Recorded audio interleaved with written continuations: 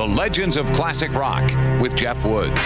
Early December 1979, nearly a decade after Neil Young had sung about 4 dead in Ohio, another dark chapter was about to be written in that state. On the road again were The Who, and Peter Townsend couldn't recall ever enjoying performing this much. True, he was drinking a lot, even on stage, smoking too, and dancing like a fool perhaps, thought he, but he didn't care. He was stretching the boundaries. Oftentimes, adrenaline took over. He'd take the lead on new songs as Roger Daltrey looked on, and then suddenly, without warning, a very sobering moment. After the show, The Who got the news. The story had started earlier in the evening as fans stood outside the venue. They could hear The Who and thought, the show's started, we gotta get in. It was only sound check.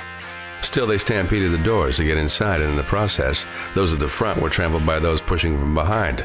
Knowing that The Who wouldn't play if they knew what happened, the promoters didn't tell them, and the show went on. And that night, there were 11 dead in Ohio at Cincinnati's Riverfront Coliseum. The Legends of Classic Rock.